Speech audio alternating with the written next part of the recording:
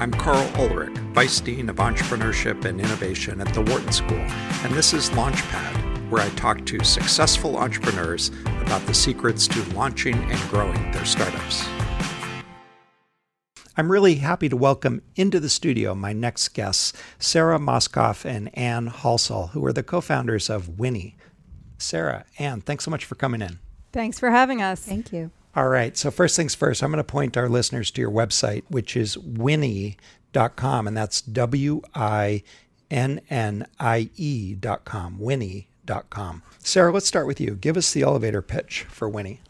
Yeah, so Winnie is the companion app for modern parents. We help you find great places to go with your kids, everywhere from preschools to playgrounds to family dining.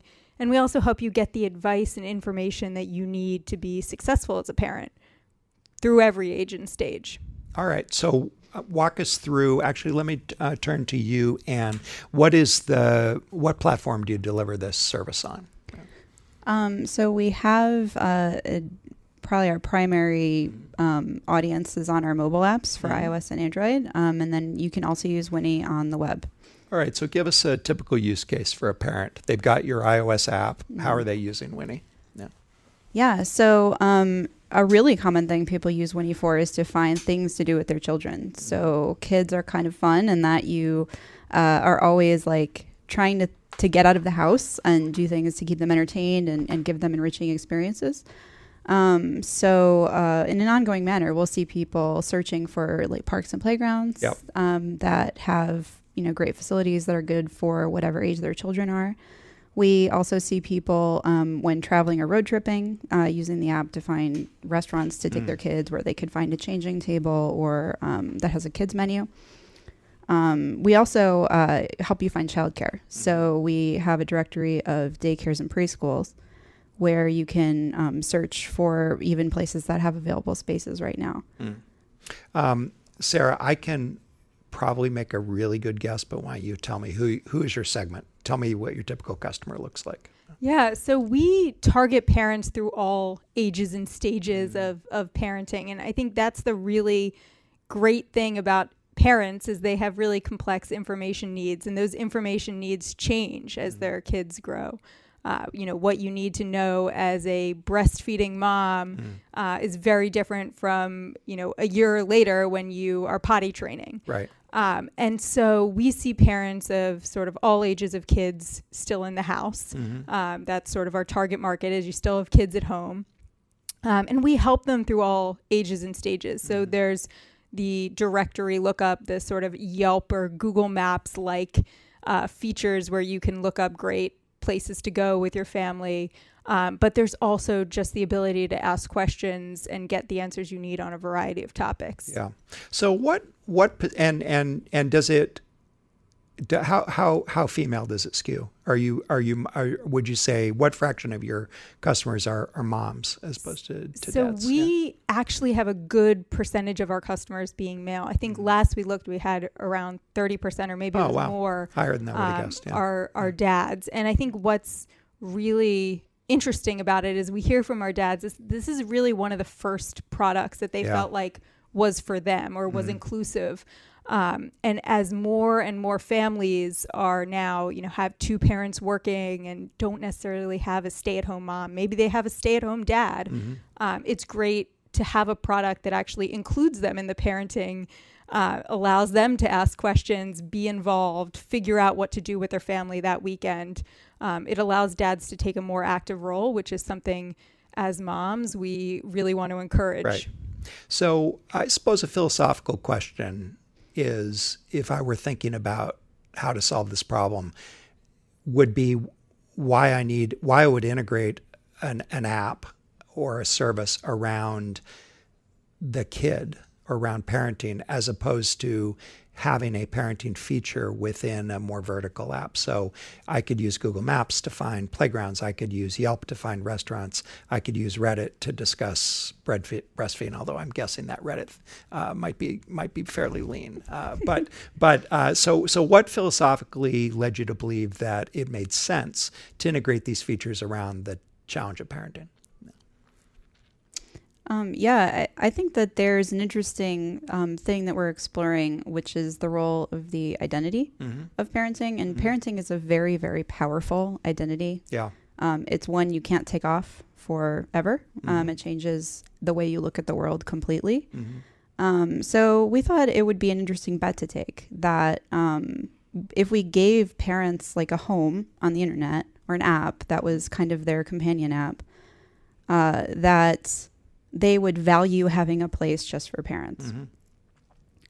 And one of the things that we found when we talked to people is that parents, especially newer parents, didn't necessarily feel like they wanted to talk about parenting things on social media because of all their friends that don't have kids, and they don't want to overwhelm their Facebook feed with baby pictures or whatever. So there seemed to be some value to the compartmentalization of your conversations and your community around parenting. All right, good answer. What's really interesting now is 90% of new parents are millennials. So millennials are very different from the generations before them. They behave differently in all sorts of ways. They're more likely to work. They're less likely to be married. They have all sorts of differences. But one of the major differences is that we've grown up with technology. So we've grown up with an app for all of our problems. Right.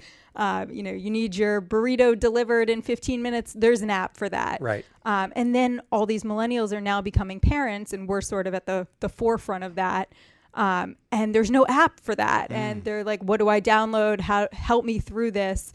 And it's such a major life change that they desperately are seeking technology. So there's this real opportunity to sort of capture the mind share, especially because millennials are so different from parents before them. Right. Yeah. Why wouldn't there be the Uber for diapers? Seriously. Yeah. Okay, Sarah, where did the idea come from? Give us the origin story. So we both have kids. And I had my daughter. I was working at Postmates at the time where Anne was also working. And I went back to work very shortly after having her. And part of that was that I didn't really have time to network with other parents or find these mothers groups or seek out information like where to find childcare. I was a working mom and I was busy. And so I turned to Anne and I said, where do people get all this information? I don't have time to dig and look at the bulletin board of my local library for activities.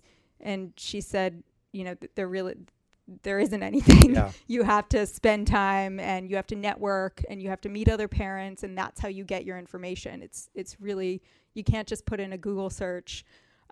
You have to find the right groups to really get the high quality information. And then we sort of turned to each other and we're like, this is crazy. We've both worked at Google and Twitter and Quora and great technology companies that have built products to give people vast amounts of information. And we realized this was a problem we could solve with technology. We could take these vast amounts of data that's right now in parents' minds or offline, bring it online and make it searchable and accessible and personalized. So I made my very first venture investment in 1999 in a startup called Activity One, which attempted to do this.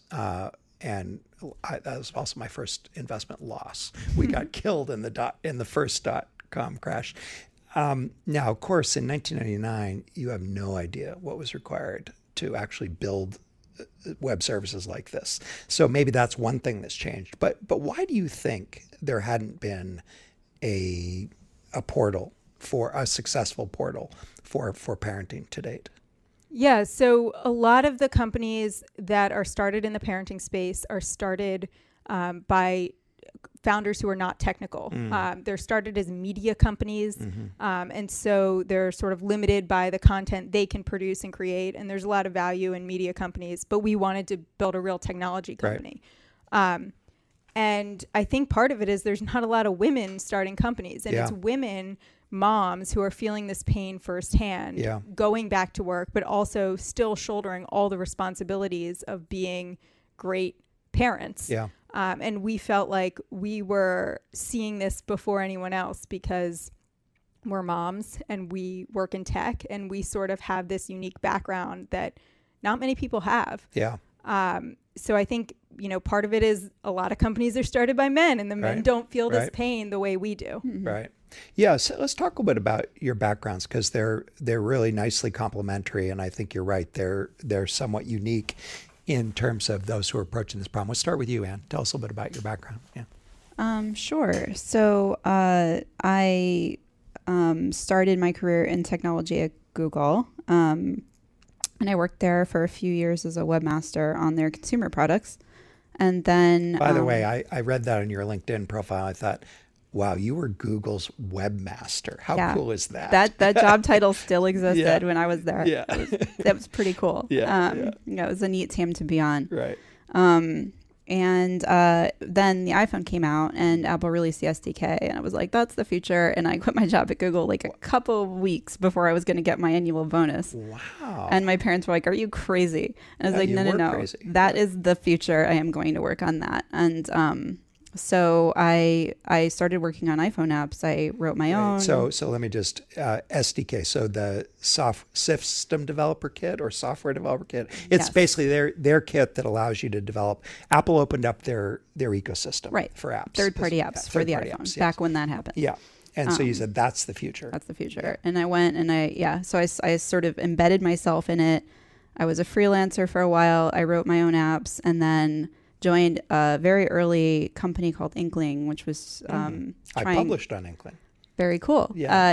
Rest in peace. Trying to revolutionize the textbook. It turned out to be really hard. Yeah.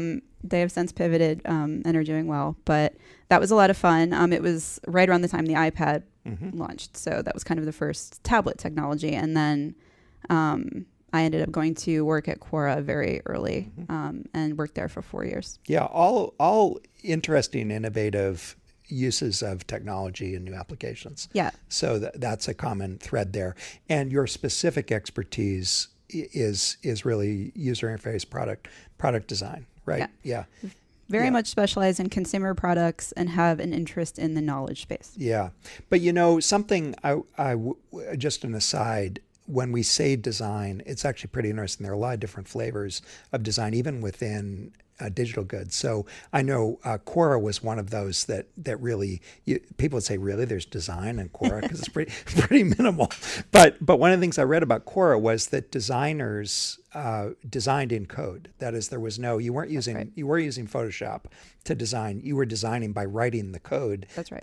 And so you also had developed a real set of technical skills around implementing design as well. That's right. Yeah. All right. Awesome. And so the complement is Sarah. Tell us a little bit about your background.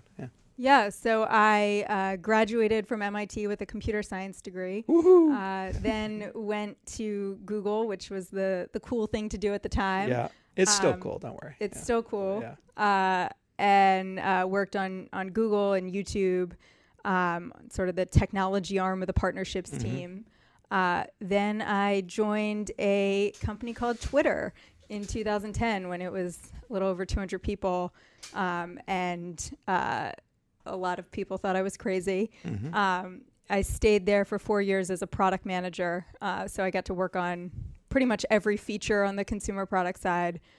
Saw the company grow to thousands of people, and IPO. It was a great ride. After that, I decided I want something a little smaller. I joined Postmates as their head of product. Yeah. And that's where I was up until starting Winnie with Anne. Yeah. Sarah, so actually I'll ask you both, but let's start with you, Sarah.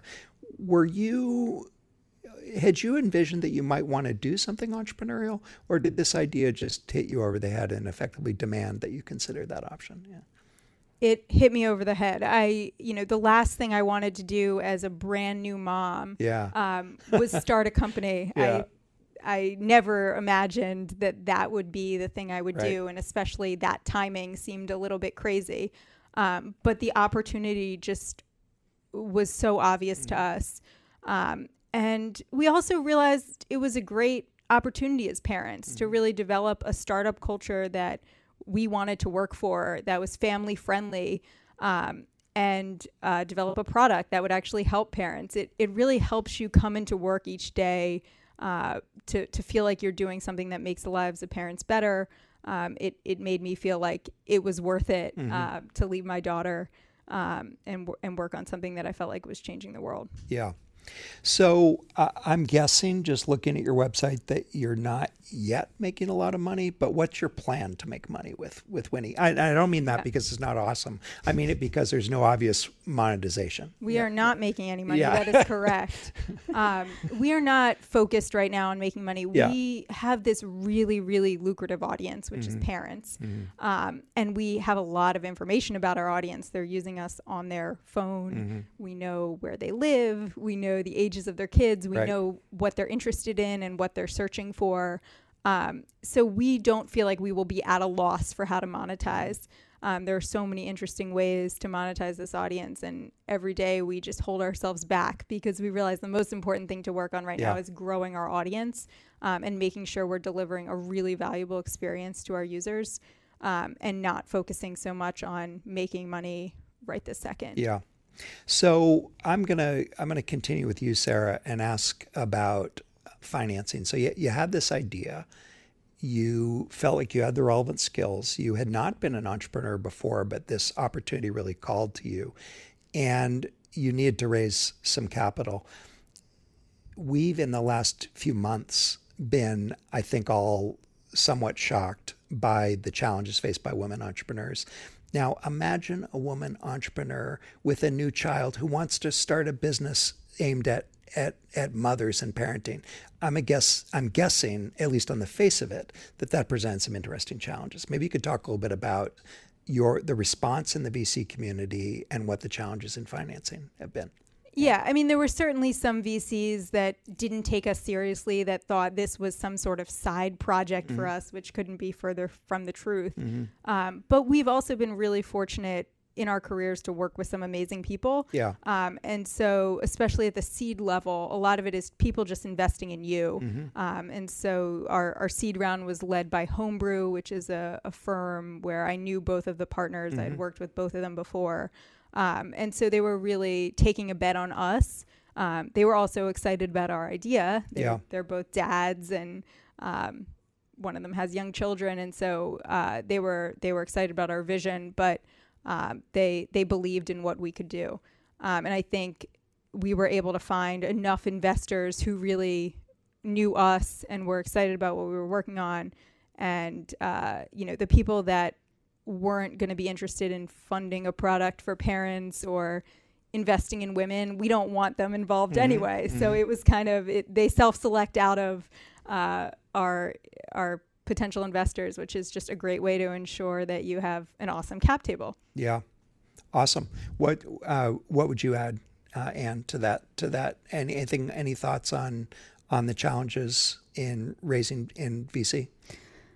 Yeah, I mean, I remember talking to one of my mentors who was actually Quora's first product designer, and she's a really, really smart person. And I was like, I don't know, I'm nervous about this. This was kind of before we took the leap. And I was like, it's this, this is like kind of a female space. It's like maybe a soft market where female founders is this like a big mistake. And she was like, just get the numbers. Yeah. If you just get the numbers, you can just walk that all over the valley. And I was like, okay. And was that true? Yeah. Yeah. So I'm going to underscore a couple of things. I mean, in some sense, I just had a previous guest who put it his own way, but in some sense, we all won the ovarian lottery in the sense that good schools, good jobs, the Google, Quora, I mean, the pedigree is all those things that are quite amazing. And that's probably the first key to success is know the right people, have the right background, have the right skill set. And that certainly helps a lot. But I love this insight that, look, it's about the numbers. Show me the numbers. We're not asking for charity here. Yeah. We're asking to build an important business. And I'd go even further to say one of my good friends that I've worked with for years, Josh Koppelman, is the founder of a very successful venture fund, First Round Capital. And he says, no, this is an incredible arbitrage opportunity for VCs. Yeah. If you are willing to just not be stupid and look at the opportunities on face value, you have incredible options. You have incredible investment opportunities because of the narrow-mindedness of some of the community. So that's the other way to spin it. Yeah. I think it's only helped us that we knew from the very beginning, like we have to show traction. We have to get results. Like we have to have something that we can put in front of people on paper. And that's motivated us to, I think, build a better business. So let's talk a little bit about traction and about how you got started. So you had the idea, and maybe help me with the timeline a little bit. Did you raise a few bucks before doing anything, or did you build a demo? What did you do? Yeah. We raised a pre-seed round from people we knew before we had anything. We just had our idea. And then you quit your jobs. We quit our jobs before we raised money. Oh, wow, good. Quit it to start working on it. We immediately raised a small amount of money, and then we launched our app and quickly went out and raised our proper seed round. So we did have some metrics and a product in market to sort of show some traction, though it was limited and certainly won't be anything like what we'll be able to show when we go out to raise our next round. And what had you been able to build when you raised your first institutional money? So I guess you call it the seed round. Although these rounds are all getting so big that it's kind of crazy. But yeah. So we had a team of 4. We had an app that had launched on iOS. We had actually been picked up and featured by Apple. They liked the app so much. And I think that's it. We didn't have our web app yet, and we didn't have our Android app. But it was enough to be able to show that people are using Winnie. It has some product market fit, and people are finding value in it. And maybe, Anne, you could talk for just a minute. How did you acquire those first customers? Well, we started out by collecting some emails at the very beginning. We had a very kind of vague landing page where we want to build transformative technology for parents, sign up. So we had a couple thousand emails from people who were interested in this space. And from that group, we started shipping a beta of our iPhone app to a group of private beta, basically. This eventually grew to about 400 testers in the Bay Area, and they were like our first core audience. This was before we were ever on the App Store. Then when we did our big launch in June for the V1 of the iPhone app, it was during the week of WWDC, which is Apple's developer conference, and they put us on the front page of the App Store. So we got an insane amount of traffic from that. Immediately, like 50,000 installs. So grew really, really fast, and most of those people churned because at the time when it was very different, it was exclusively local. So we had, in fact, only kind of had data in the Bay Area and very sparsely across the rest of the country. So a lot of those users didn't experience something all that compelling when they logged in. But what we found was really interesting is that a lot of those people went and wrote reviews of the places that they like to take their kids all across the country. And it told us that this was something that resonated with people, even if they weren't getting value from it because we didn't have the data there yet. They wanted to help other parents, and they wanted to help be a part of building this resource. And so that was kind of like our big initial burst of users. And that's what we took, with us when we went out to raise our seed round. All right. We just have about 10 seconds, Sarah, but can you tell it, how's it going? Give us a sense of traction. It's going really well. We just recently announced that we have over 100,000 parents across over 3,000 cities in the U.S. using us. Wow. So what started as like a local San Francisco thing is now, all over the country. And in fact, San Francisco is not even a large market for us anymore. We're national. So we're really excited. All right. Sarah and Anne, thanks so much for coming in. A super interesting story. Thank you. Thank you. All right. So for more information about Winnie, you can visit them on their website, winnie.com. That's WINNIE.com.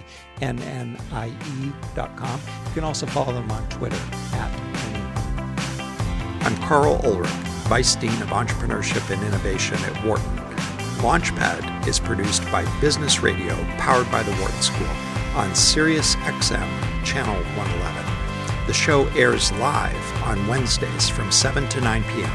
You can find more episodes of this podcast on SoundCloud or on iTunes.